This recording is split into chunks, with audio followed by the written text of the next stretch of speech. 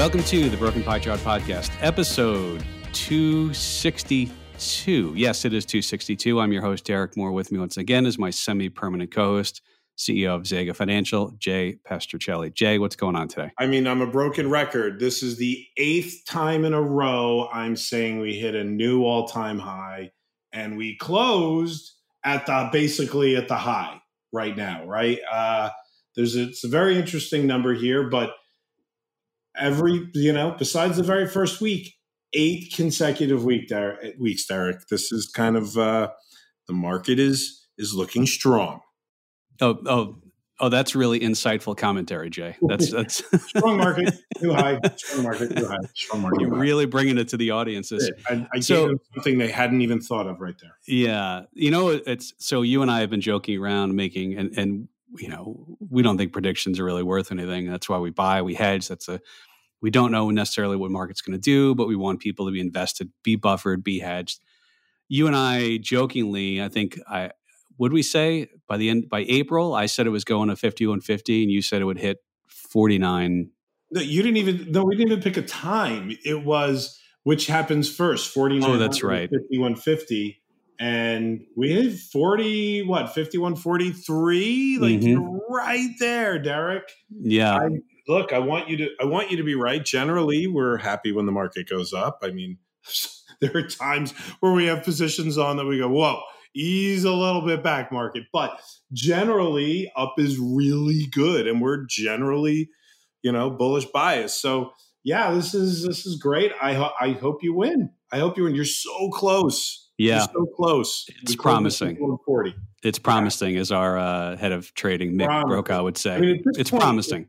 If we were to drop to 4,900, right? Let's just say it's 137 that would be a 237 point drop on the S&P 5137. That would be a 4.6% pullback. I don't think anybody would get worked up over that, but it would feel like, whoa, that feels a little serious. But I mean, I've said this word a million times, and when I re-listen to our podcast, I say I have to stop calling it a monster. This market's a monster.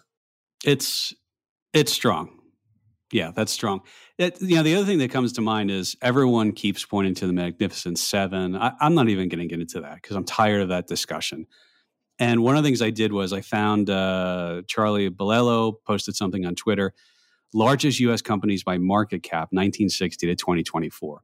And the ones right now are Microsoft, Apple, NVIDIA, Amazon, Alphabet, Meta, Berkshire, which, by the way, I think I haven't looked lately, but don't they hold like half Apple? So that sort of should go to taking some off. They just had their quarterly meeting.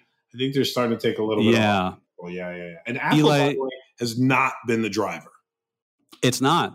Eli Lilly has certainly helped, and they're in there. Tesla, Broadcom. Jay, let's go back to 2000, and it's Microsoft, General Electric, Cisco. Remember, Cisco was going to be the picks and shovels of the internet.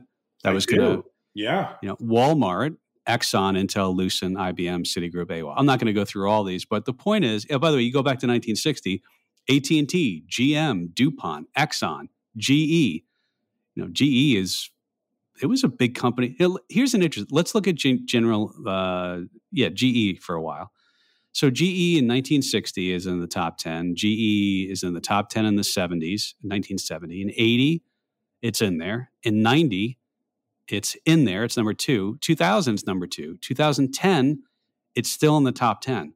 I don't even know where GE is right now. It's fallen out. But it's probably not even in the top 100, right? So yeah, I mean, this is the point, though. It's this index is going to, as companies grow and they become larger and larger, they're going to take over the top spots on the index.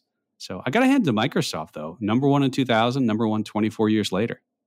That's something, I guess, right? Yeah. You look at the Exxon, by the way, also many, many decades in the top 10. Not there now, not there in the 2020. So, but the other decades, 1960 through 2010, it's in this number 1 in 2010. Yeah. This is such an interesting thing to look at, right? That the stocks that kind of come in and come out, hard to know how these things are going to migrate. When we talk to the Gen Zers, right? They thought, why don't I just own Apple for the rest of my life? They may have a couple decades left of Apple, but For if we were doing this podcast in 2080, so Derek, at that point, you're 110 years old and we're doing Yes. this podcast, Apple's probably not in there.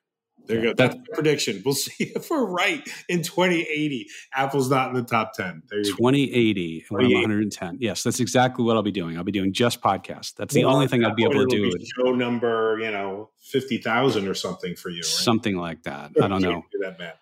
Fun stuff. Yeah, it's amazing, right? It really is. It really is kind of great. And when you look at this list, right? Microsoft, Apple, NVIDIA, Amazon, Alphabet, Meta, Tesla. So we just rattled off 8 NASDAQ stocks, right? NASDAQ hit an all-time high as well. It took a little while for it to get there, but new high for NASDAQ this month as well. So congratulations, NASDAQ. Good job. Yeah. What's the Russell doing? What's the problem? What's the problem, Russell? You're not even close, right? Well, high 2458. It's at 2078. The argument is that those companies are most dependent upon debt and they're most impacted by interest rates, which kind of brings us to our next point, which is, and I'm just going to say it, I'm tired of this discussion on the Fed and whether they're going to lower rates. Like at this point, do you really want the Fed to lower rates? Because if they lower rates, it imputes that there's some sort of upset or problem in the economy. Like, just get over it. Like, I don't. There's no reason for them. I mean, let's look at the PCE SuperCore, Jay. And by the way, it's what is the SuperCore, Professor? Oh yeah, so SuperCore is basically X food, X energy, X housing. And X those 3 things. Got it. Yeah, if you don't get what you want, you keep stripping stuff out until you do. It's like the chart time frame. If you don't like the 10-minute chart, go to the 5-minute chart. One of the best Derek quotes ever. Right? Yeah. Hey, you don't like that chart? Change the time frame. You'll find it. PCE, by the way, is they say it's the quote unquote Fed's preferred measure. It's a little bit broader, and PCE includes things like. Let's say an employer purchases services like insurance or things like Medicare. It includes things like that in there.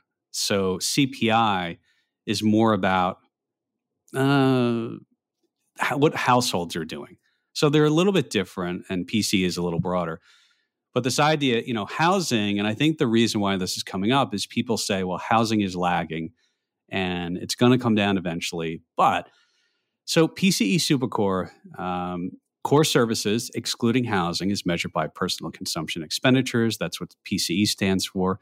Jumped by 0.6% from December to January, the largest monthly increase in more than 2 years, Jay. And by the way, SuperCore expenditures account for more than half of the weight of the PCE core bundle. And this is, I'm sure you follow, as I do, the Kansas City Fed blog. I know that's on your list to check every morning. Yeah, sure. Those guys are great. Yeah, absolutely. So come on, give them a break. They're good people over there. Sure. So they listen. Yeah, but you look at this though, and yeah, I mean it's.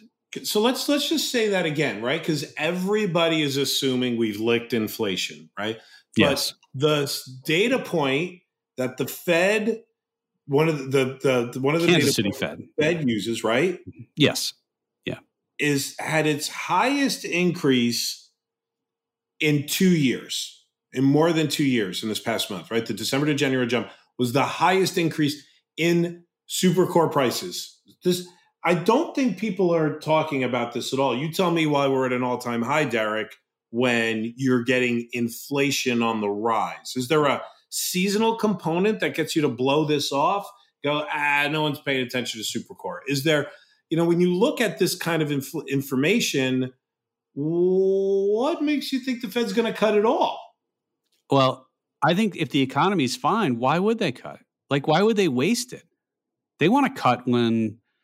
I mean, here's the thing. Let's say that the economy is fine and inflation just goes back. The CPI, regular CPI year over year, including everything, just goes to 2 to 2.5%. If the economy's fine, why are they cutting rates? I mean, why are they doing that? zoom out a little bit, and you've got the chart there. This is a longer term chart of the PCE SuperCore, and you'll see it has been trending down, meaning the year over year. What was it right now? What was it a year ago? The month print was a little bit hot. And this is a little, kind of a trick that you can do with charts. If I compress this and I show just a little bit of time, I say, well, it's coming down. Like you see the one I sent you, Jay, a little bit, the one right above it. It's like, it is trending down. Wonderful eye chart. Thank you. If I wasn't blind, I'm blind now. This is a lot of data going on. It's fantastic, but it's, yes. But, and then you zoom out and you say, well, actually, going back to 2014, 2015, I think 2017, I mean, PCE SuperCore, and people will make fun of us for bringing this one up. But look, people are doing it on the news. You don't like everything in there, you use another one. It's still sort of elevated. So I think the point of all this is the idea that inflation is back to where it was, and I don't mean prices are back to where they were. I mean the rate of change, the rate of increase every year is sort of back to where it was. It's not quite there yet, Jay. And I think that's not there. It's definitely not there, which is so. Look, I could think of probably a handful of reasons why the Fed should cut if inflation was at 2% and growth was fine, right? I could think of some reasons. You want to goose the housing market? Is that in commercial real estate? Well, sure. I mean, you could. Well, you and I both think that it would stop the inflation in the housing market itself. It would make housing more affordable. Servicing our national debt is something they're going to get pressure on, right? Rates at 5 versus rates at 0 just cost a lot more to service our debt. That's probably a more political conversation, which I won't get into.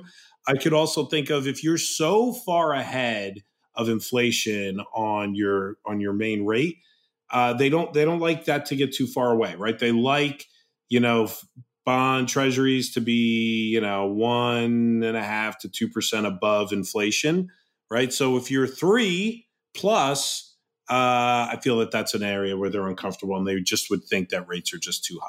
So I don't know. Those are 3 reasons. I'm not saying they're all valid and we could have an argument there, but I think they would take action if all of those started to make sense to them. But you first have to make sure you're not causing kind of the double pop of inflation. And based on the data you're showing me today here, Derek, seems like inflation is not licked. It's not even close. The rate of change isn't close to the pre-pandemic levels. There's a long way for them to go. They're not talking about it in all these terms, but this is data they see, obviously. So they're digesting this. I do wonder if they'll do something close to the election. I don't know.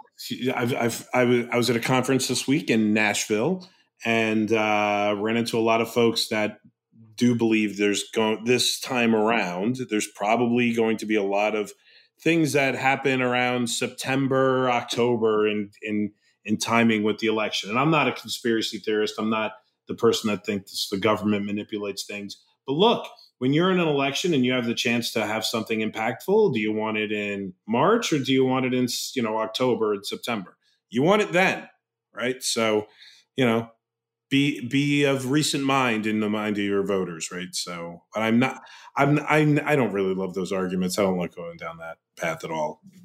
Too many if-thens. What's the 10-year Treasury today? It's, what is it, like 4.2, right? Right about there, the 10-year. In a second, but go ahead. I could have prepped that for you, but I got it. Well, I didn't get it. So here's the other thing. If the Fed, we just said, why would they do it? They'd help housing. I mean, typically, and you know this, if you take about a 4.2% 10-year Treasury and add 4.18, so you're right. 4.2 okay. is good enough for all me. Right. Close enough for government work. I'm giving it to you. You got it. Yeah, so I like that. So let's say, here, let me do some quick math. What's 420 plus 150 is what, 570, and 170 plus 420 is 590. Okay. What I'm just doing there is, let's say the Fed cut rates to, I don't know, whatever it is, 4% tomorrow. If the 10-year is still around 4.2%, typically there's a spread between what the 10-year yield is and what mortgage rates are. Historically, I think it's anywhere from 150 basis points to 170 basis points. And so, it's not like interest rates are going to go to 3%. Interest rates, they should come down. I mean, right now, I think it's about 6.9% of 30-year mortgages. So there's probably a point, 100 basis points that is left to come out of that if it just normalizes. And this gets into it's a good point because, remember what the Fed impacts is the risk-free rate, right? The overnight rate. They don't impact the 10-year. We know it all ripples out, but they could cut 100 bips and still be higher than the current 10-year. I think that's your point. So they would not necessarily influence mortgage rates by cutting. I think that's the point. They may not. Remember, that's the thing about bonds, right? It's time and rate that matter, right? And that's what caused it to be a multidimensional asset in my mind, right? You have to think about all of those things. I think I challenged you last week, and I don't think we did it here, which was, how long have we been inverted? I'm sure that's something that we could dig up. I think this, continues to stretch for a while. And you're right. If they cut rates, that 10-year might not move at all. It just might not move at all. I think it was July of 22. So we'll probably pass 2 years of being inverted. I think so, yeah. But remember, though, who inverted the curve? It was the Fed. Who will uninvert it? It will be the Fed. I mean, and then you say, well, why would they raise rates? Because they want to cause a recession. Why do they cut rates? Typically, there's a problem like a recession. I mean, I don't know. Well, you mentioned bonds. Let's go there for a second, because one of the things we watch is the high yield market. Jay, the CCC market, and I know you watch this one. I'm smiling. No, we do. We have stuff in this, right? Yeah, no. Yeah. So CCC, we use. We don't buy, let's say, CCCs, but we have products like SJNK, which is I think it's the Bloomberg High Yield Index. It holds a lot of different stuff in there, but it does hold some portion of CCC bonds. This is the junkiest stuff, and so one of the things I've seen recently is there's been a little bit of rally in CCCs. When I say bonds rally, it means bonds go up, interest rates go down, and they're sort of related there. Jay, I mean, it looks like if I make my screen a little bigger here, the yield to worst is about 12.18%. And yield to worst, by the way, is kind of like it's similar to yield to call. It's when you have the corporate bond, like if you had called away or so it's like you stop earning for your whole period, right? Yeah. And while you may get a better price, you would have made more if you held it, if it wasn't called away, those kinds of things, right? Because you earned interest over time. But the yield to worst at 12%. Yeah, and it really peaked a little bit greater than 15%. Yeah, it looks like, that's the end of 22. 22 wasn't a good year per se for markets. And 2020, I'll call it 17 and a half. And the reason why, when we look at this, again, I'm going to reiterate something you just said. When the yield is higher, it's perceived as more risky, meaning, greater chance that it defaults. So you get paid a little more, right? So the yield on these CCC bonds, the higher the yield, the scarier they feel. The lower the yield, the more secure that they feel. Secure is not the right word, but maybe the market is perceiving them as less risky. No, that's right. It isn't. Look at 2021. I mean, I know our audience can't see this. It looks to be about, I'll call it, what do you think? 5 3/4, 6%? Yeah, like 6. Yeah, 6%. No fear. No fear in 2021. Well, because rates were really low, because these will be impacted by rates, of course, right? These should always be paying a higher yield than a treasury, but because they should be perceived as riskier, like you said, the junkiest of junk. Right. And so the move from 6 to 12 or 6 to 15 during the middle of 2021 through, you think that's the end of 2022, close to the middle of maybe third quarter of 2022. Yeah. And that's rates. That's rates and inflation causing that. Yeah. Yeah. So that means they moved from 6 to 15. That was a pretty scary time to be in bonds. Guess what? Bonds had the worst year in 50 years, and at least in 2022. Not surprising, right? So bonds, especially high yield, were perceived as riskier. It has now come down from there from 15 to 12. Trying to paint the visual picture of this. Yeah. talking about. But the point is, it's not. It doesn't. It's trending lower, and it's certainly not the no fear of 2021, which was the lowest on this chart back to 2000. But it's kind of in that range, with the sweet range of where it kind of hovers. Yeah. The reason why I watch the different, so I watch triple C's, you can do double C's, C, and then double B's, single B's, triple B's. You watch all these ratings, and these are just bond ratings. And so triple C, when you get into the C rating, these are the junkiest of junk. There's a lot more risk in those than, let's say, a triple A bond. You go all the way up the spectrum. But one of the things I watched is, in 2022, if there was some credit problem, meaning risk of defaults, you might see the different ratings act differently. So the junkiest stuff might have worse, sell off worse than the less junky stuff. But to your point, 2022 is a rates thing. They all sort of sold off the same. If you look at the high yield, which one just the regular high yield. Did I put that in there, Jay? Yes, I did. Next one down. The high yield spread. And, the high yield spread right now, I think at the worst in 2022 got up to, what is that? 6. Yeah, probably about 6. And right now it's 3.64. And what this is the yield spread. So look at the yield on the 10-year treasury, and then look at, this is the one I'm using, by the way, there's different ones. And then look at how much more you're getting paid for across the, broad high yield spectrum. And it's about 364 basis points more yield in high yield compared to the 10-year treasury. Jay, this is definitely coming down, and it points to, I think you would say, there's not a lot of fear in the market, right?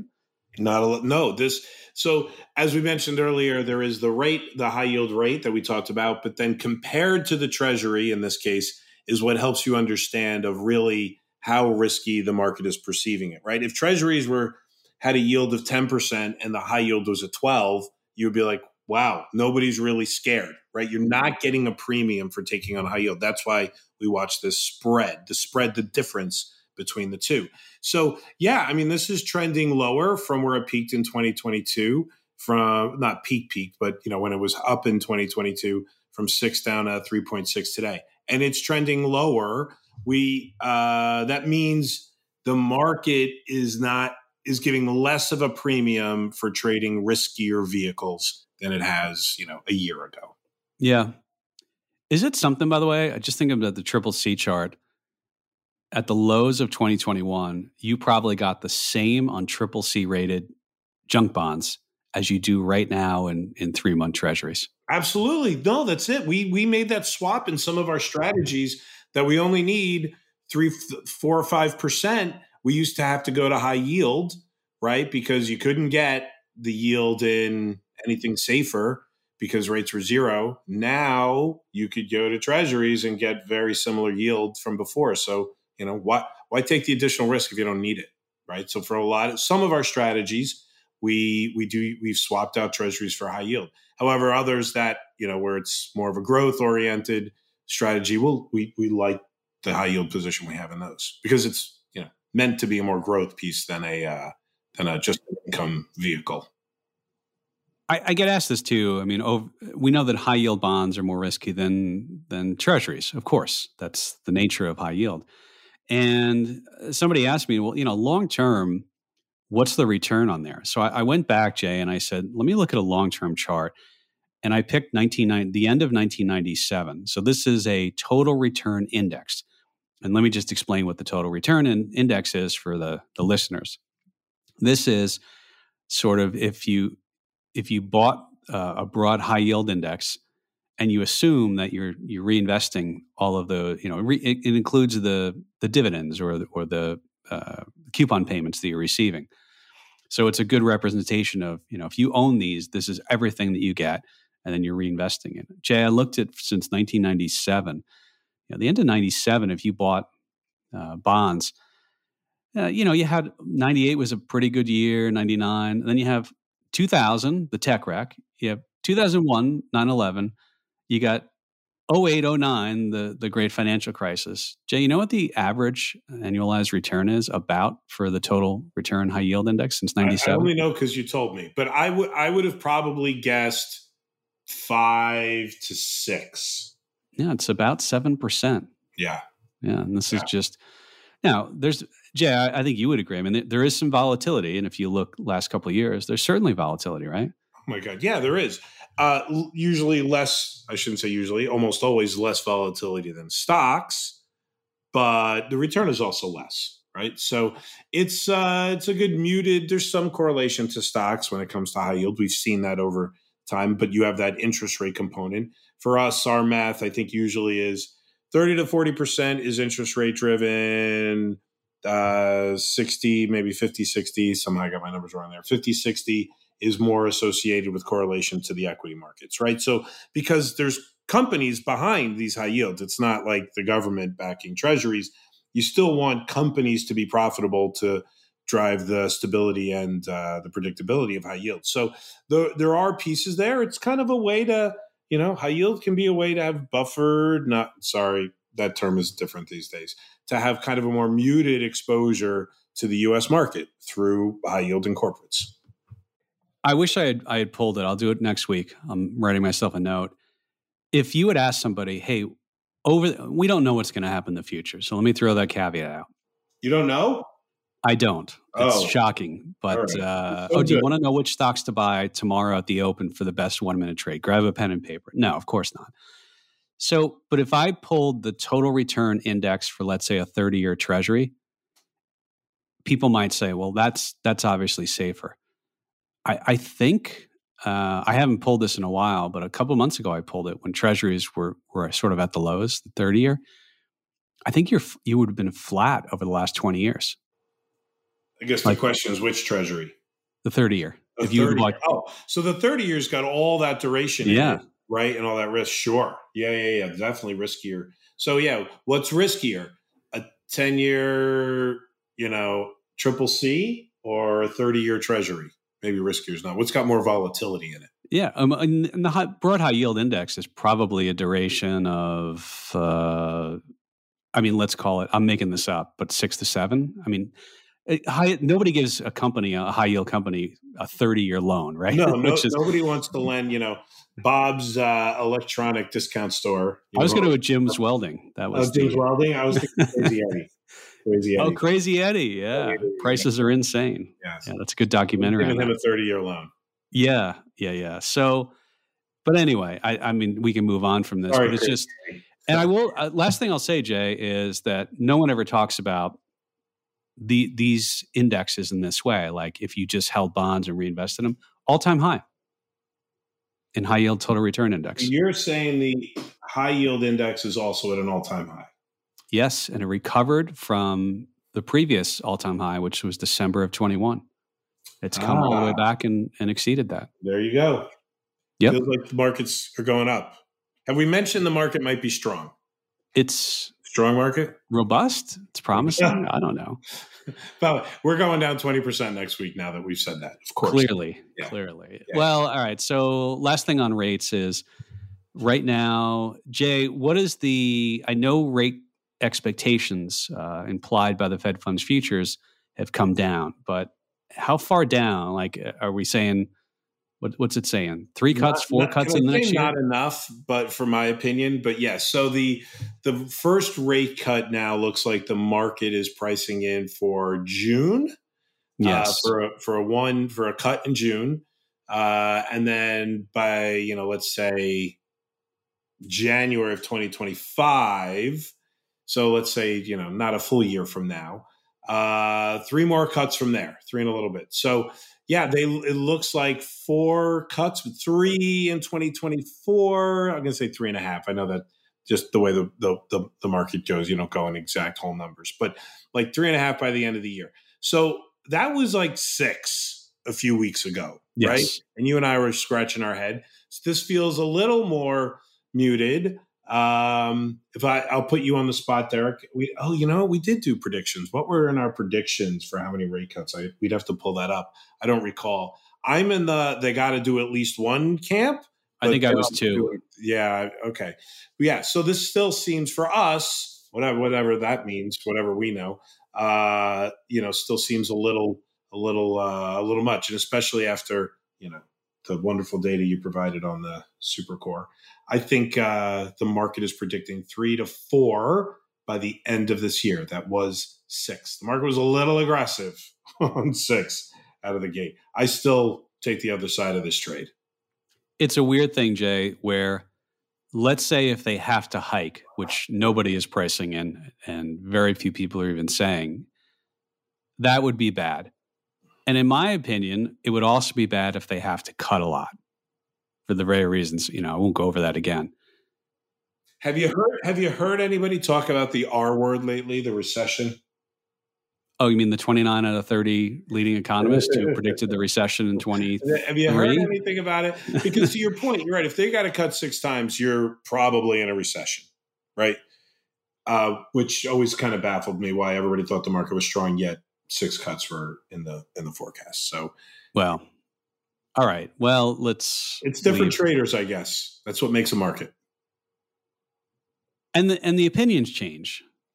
If let's say Friday, if that PCE report would have come out 6 months ago, it would have really hurt them. Like the market would have freaked out.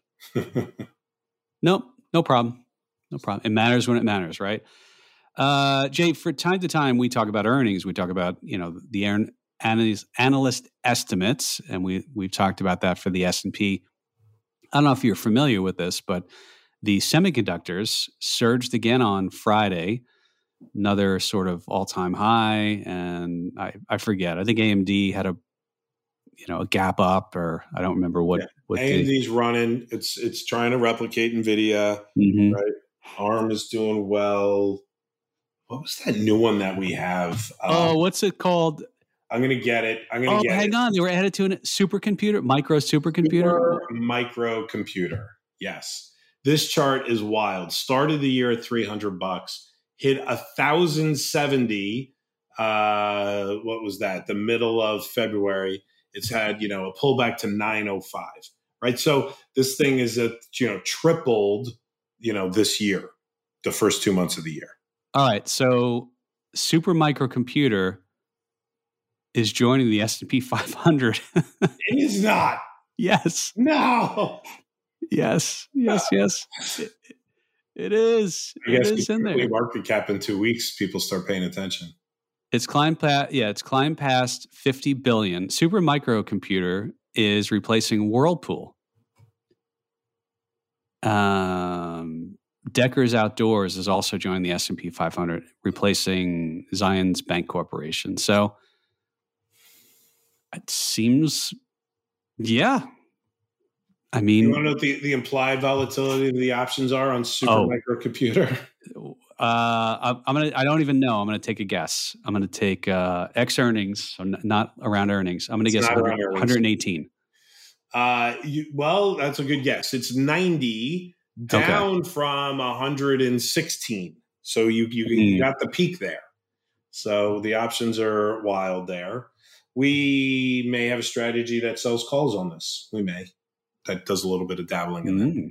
We may. Yeah, it's and for the audience, Jay, that basically implies in the next year it could double or go to zero.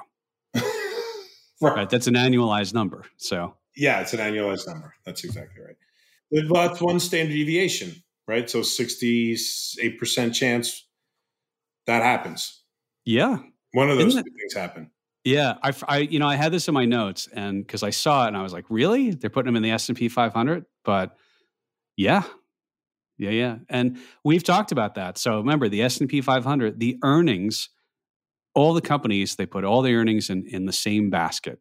And so when you see these growth expectations and earnings estimates, it includes all the companies that are in there.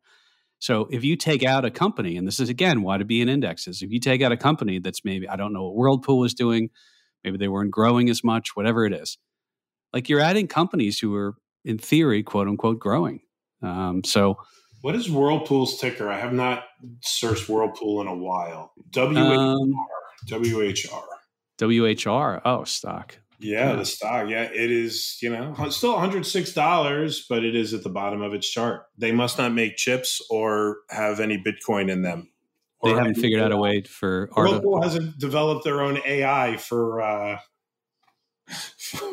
washing clothes, I guess. I'm shocked. Let me look at their financials though. What's their people are like, really, you guys gonna sorry, we just got down a rabbit hole here. But yeah, so interesting. Little head and shoulders. 16.2 trailing 12 months or revenue, 19.4.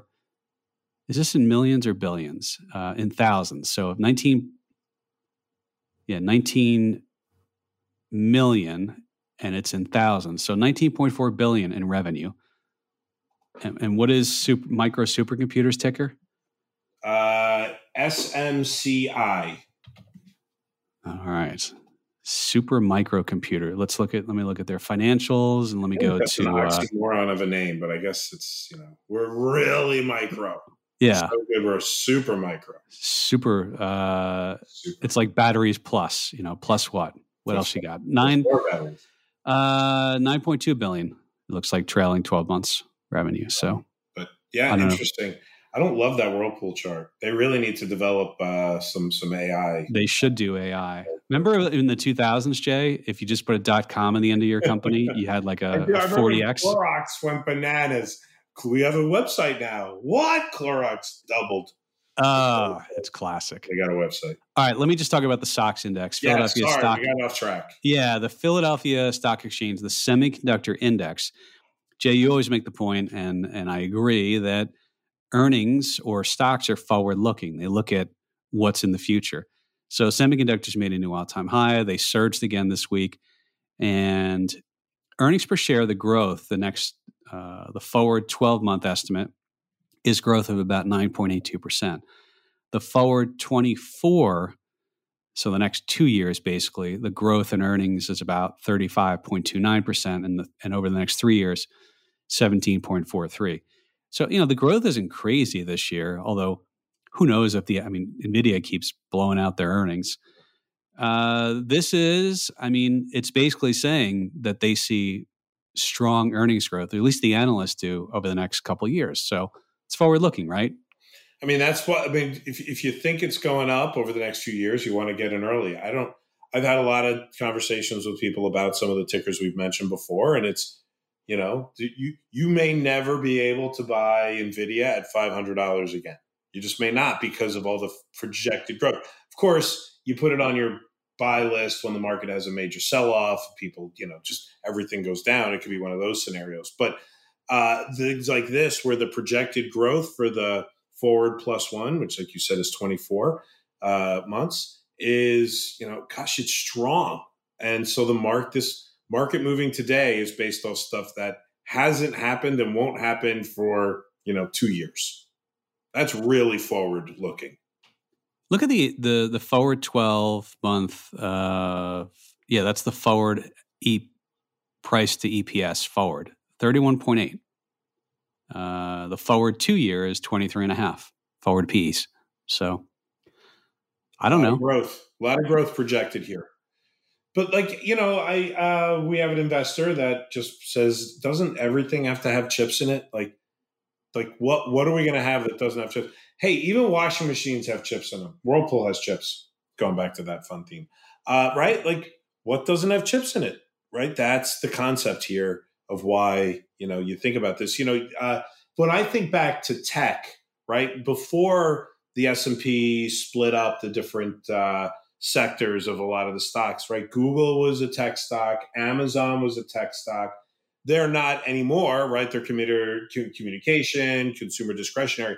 But tech was this kind of soft tech, right? Which was more like software, services, those kinds of things. But now, you've got the larger part of it is the semiconductor. Maybe not the larger part, but a significant portion now is semiconductors. Tech is physical tech. There you go. Yeah. How many chips are in your car? We should Google that. How many chips are in my car, I wonder? Probably too many. Probably too many. That was a problem, right? During the pandemic. Couldn't get enough chips.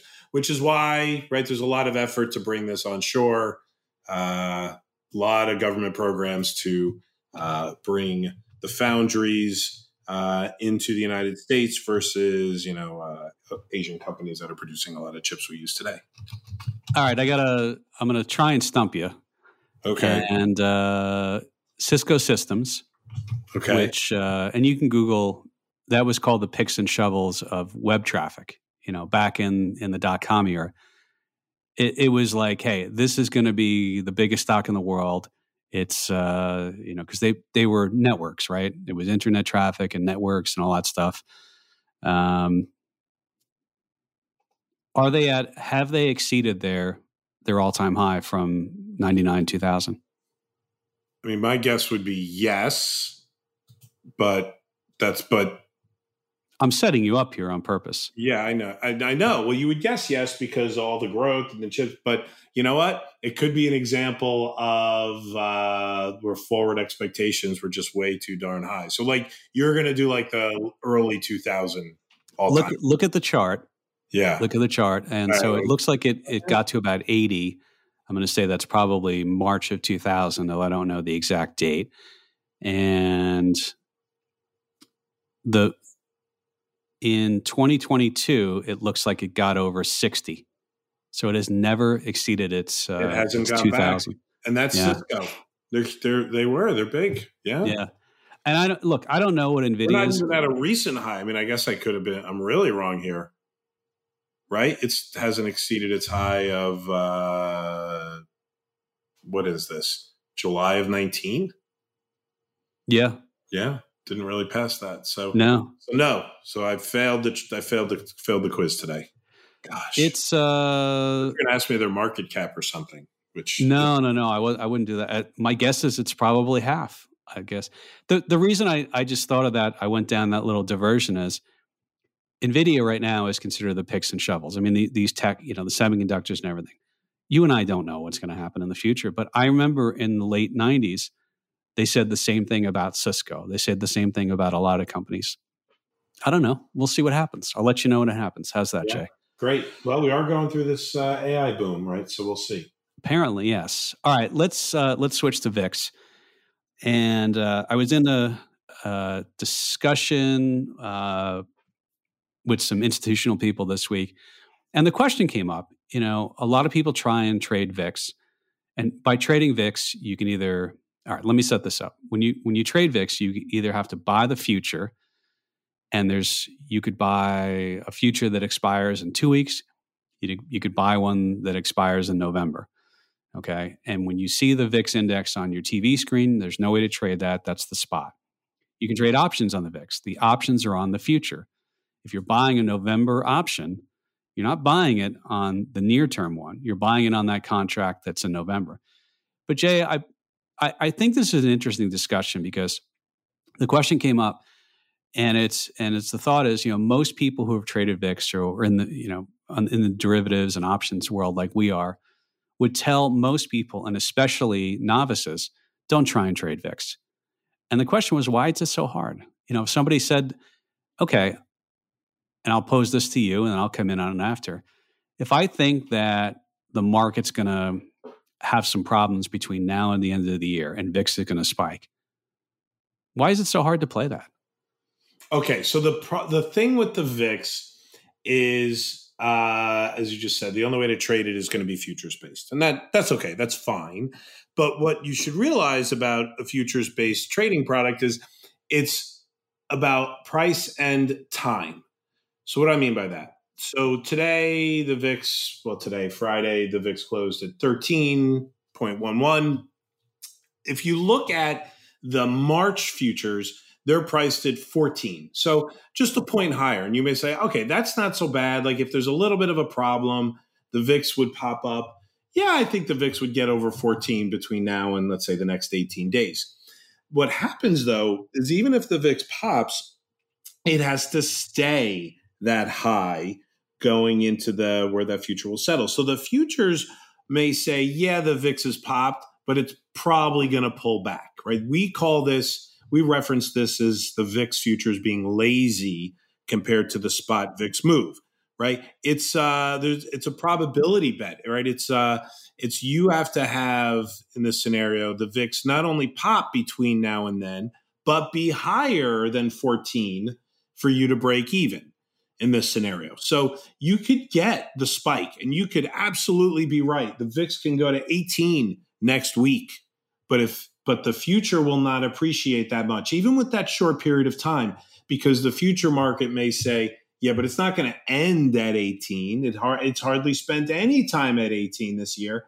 It's going to pull back maybe to 16, right? So the futures will price based off a specific point in time and where the VIX will be at that time. So that's the hardest thing about when it comes to VIX trading. Like when you own a stock and you think the stock will pop, if you think, Apple's going to go to 200 and you put your limit order to sell at 200 because you look at the chart of Apple and you go, that's where it's going to go. I'm not, by the way, making that prediction. Then you get to sell at 200 and you get your exit and you say, nice. But if with the VIX, you look at the chart and go, yeah, I think we could see 18 again. It doesn't mean your future is going to get to 18. You may not be able to get out there because the futures have to project that it'll get there and stay there by the time those futures get to their expiration date. So that makes it very difficult. It's not just about price. It's about price and time that make VIX futures very interesting. Derek, you want to walk through a little bit of like what happens in the futures curve? Because I just told you about, March, which is 18 days away. Things look different. You go April, May, June, right? Yeah, I mean, if you go out and there's monthly VIX futures, and then there's what we call the active one. And the active contract right now has about 18 days left. But you go out further, and in a normal VIX curve, you'd expect the near VIX futures to be lower than the further out ones. So if we go out and we say, let's look at July, it goes from about 14 up to 16.8. These are last prices, and there's not that much volume on some of the ones that are further out. But you kind of go up, August 1720, September 1767. By the way, this is, I didn't plan on talking about this, but a little kink, a little spike. October futures are 20.39 versus the November is 18.89. I don't know about, we have something coming up early November, right? There's something that happens between October and November. Something must be going on then. Yes. But think about that. So, yeah, so that's the election, a little bit of an election kink there. It's higher. That's an interesting one to go. So let's say somebody had the position, Jay, that, there's going to, around the election, VIX is going to spike. Okay, that may or may not happen. Who knows? So what do? Do you buy the October or the November future and you're just going to sit on it? And you're going to just sit on it, and at some point, and by the way, if the VIX goes to 25 tomorrow, that future, to your point, is not going to move to 25. No, it's not. No, because the market doesn't think it'll end there by that date. Right. Well, it's going to pull back. So let's say you buy the future, you buy, call it, 20 and a half, whatever it is. So let's say you buy it there. And eventually that VIX future, if the VIX if the VIX is not higher than that in November, should come down the VIX futures curve, and that should go down in price. So let's say that eventually goes down to 14. I don't know if it's going to go to 14, but let's say the VIX spot is 14 at that point. I mean, that's $6.5. That's 6.5 points, I should say. Yeah. That is, you're going to lose like 30%. Yeah. That's the hard part about trading VIX. So it's fun to watch. It's fun to use it as a near-term kind of predictor of volatility and a near-term speculative vehicle. Some people like to use it to predict fear. I do not. I like to talk about it as a vehicle that predicts speculation.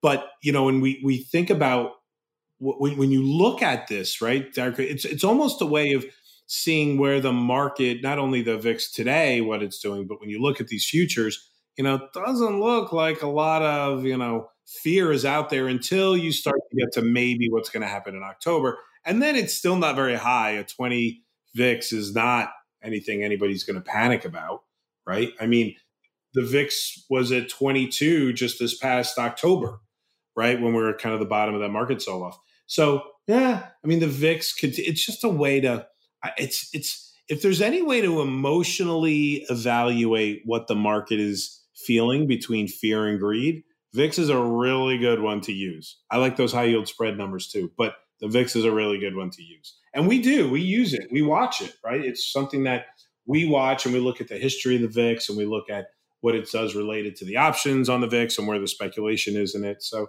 it's definitely a useful tool, but I think it's more of a tool for monitoring the market than trading. I think both you and I have paid tuition on trading the VIX. Oh yeah, yeah.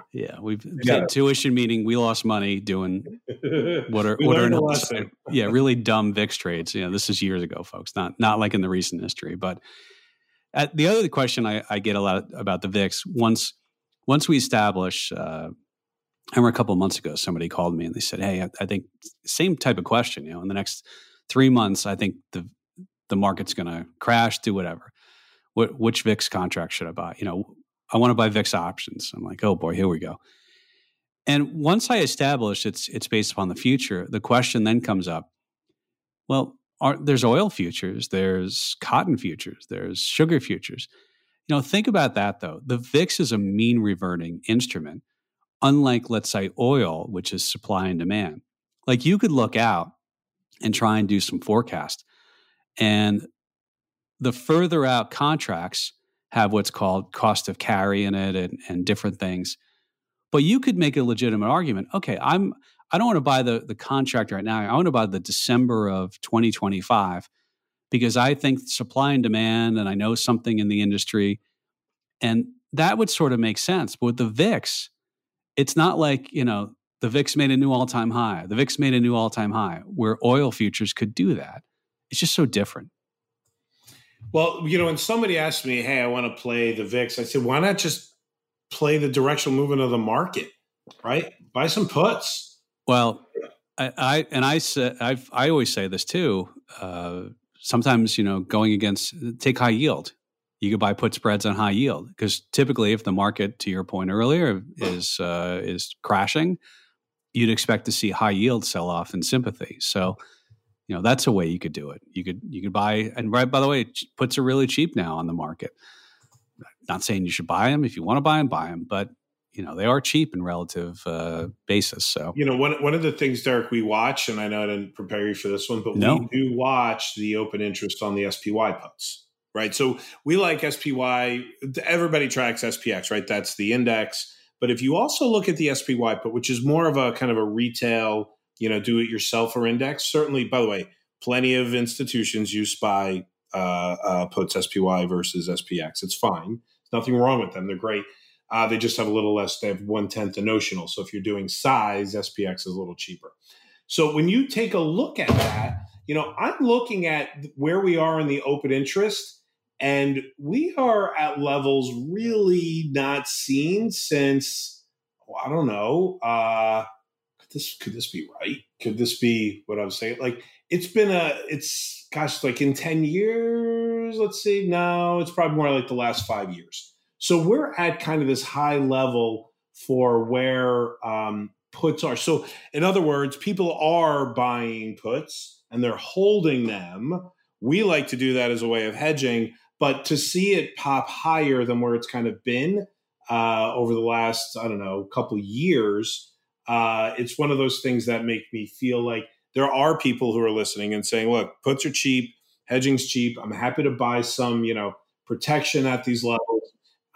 It's kind of trending higher from what we've seen. Now, I'll also add that, think about this, right? There's so much more volume now in options than back then. Yes. So you could say like maybe this is really not as impactful because it's just option volume's higher in general than it was, say, 5 or 6 years ago. But I just think it's interesting that we are seeing the volume of puts on the rise in the S&P.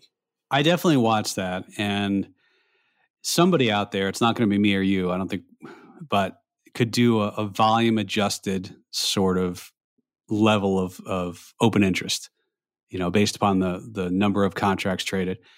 But luckily, Jay, there is something called the put call ratio, which, what is that? yeah, that's the number of open interest, the open interest on the puts on something against the open interest on calls. And it's the idea, when open interest is really, this is the theory, right? Open interest is really, really high. That says people are overly bearish and vice versa. Although we've got some data that actually we think the standard deviation of that ratio is more interesting to us. But so we got something on that. We got the put call ratio. Something. Yeah. If anybody's interested in more, they should reach out to you, Derek. How could they get in touch with you? Yeah, they should send me an email at derek.moore@zegafinancial.com. That's derek.moore. Z is in zebra, E is in Eddie, G is in George, A is in Apple. Financial's up to you to spell correctly. All right, Jay. Any recommendations this week? I didn't really get to any new shows this week because I was at the conference, but maybe next week I'll be able to report back on Dune, which I plan to go see today.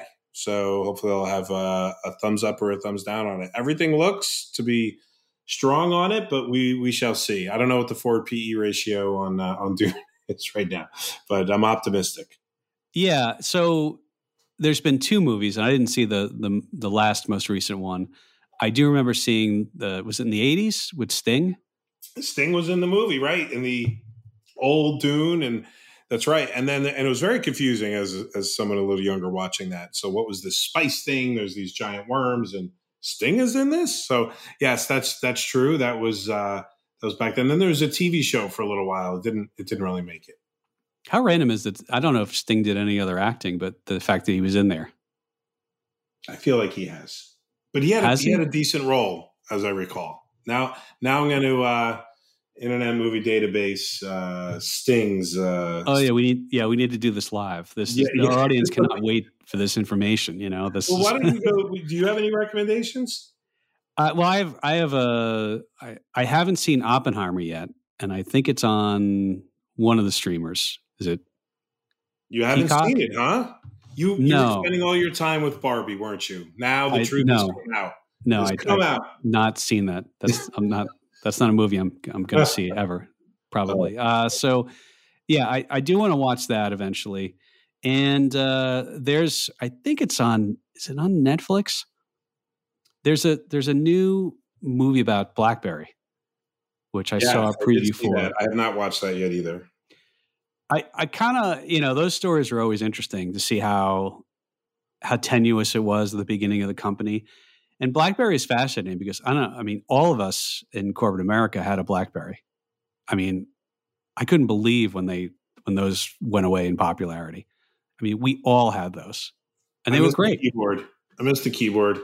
I do too. The thumbs on the keyboard. Thumbs on the keyboard. I was a whiz. I'm not so fast on the digital keyboard. I feel like I still make mistakes on the. For sure I do when I'm sending you an email from my phone. You're like, oh, Jay's on his phone. That was what would BlackBerry have had to do to? So they probably it was the fact they didn't have apps, right? Yeah, they by the way they did have apps. We had. I'm going back to our Ameritrade days. We had a trading app. We were one of the first trading apps on BlackBerry. Actually, also the first trading app on Apple, but it's a different story. But yeah, we had a trading app on BlackBerry. I think it was the navigation of touchscreen that was really their downfall. Probably, yeah. Like I feel like if they came out with a BlackBerry today, I might be interested in buying it. Maybe not. Hey, somebody write that down. Sell Derek BlackBerries. Got it. I will tell you though that I wasn't part of this team, but I'm going back to this is probably late 90s, and talking to I was in San Francisco and at a dinner, and this guy takes out his phone. It's a BlackBerry, and it wasn't even the color screen; it was the black and white screen. And I'm like, "What are you doing?" And he placed a trade. Like, what do you mean you placed a trade? From memory, he was on the test team to be able to do mobile trading on a BlackBerry. And I was fascinated. I mean, this could have been like 97 for all I'm remembering. Yeah, kind of cool. Yeah. All right. I mean, I haven't found Sting has some little, spots here and there, but to Dune was one of the bigger roles for him. Tina Turner was in Mad Max, right? Yeah, second one, Thunderdome. So Yeah, second and third. But Beyond new Mad Max Thunderdome. movie's coming out. It looks great. All right. There you go. All right, we have really no value to add to the audience today. We're just. I was going to tell you, don't tell me what happened in F1 either, because I taped that yesterday. One of our traders told me about qualifying. I was like, don't tell me, tell me I'm taping it. So, there you go. All right, that's it, Jay. Let's call it. All right, Darren. See you, everyone. Next week, maybe Take another care. new high. We'll see. All right, well, let's. Do you think there's going to be a new high? With Van Halen, just get ready for some 5150. 5150. You're going to figure it out. I'll get the licensing. See you, Jay. Bye.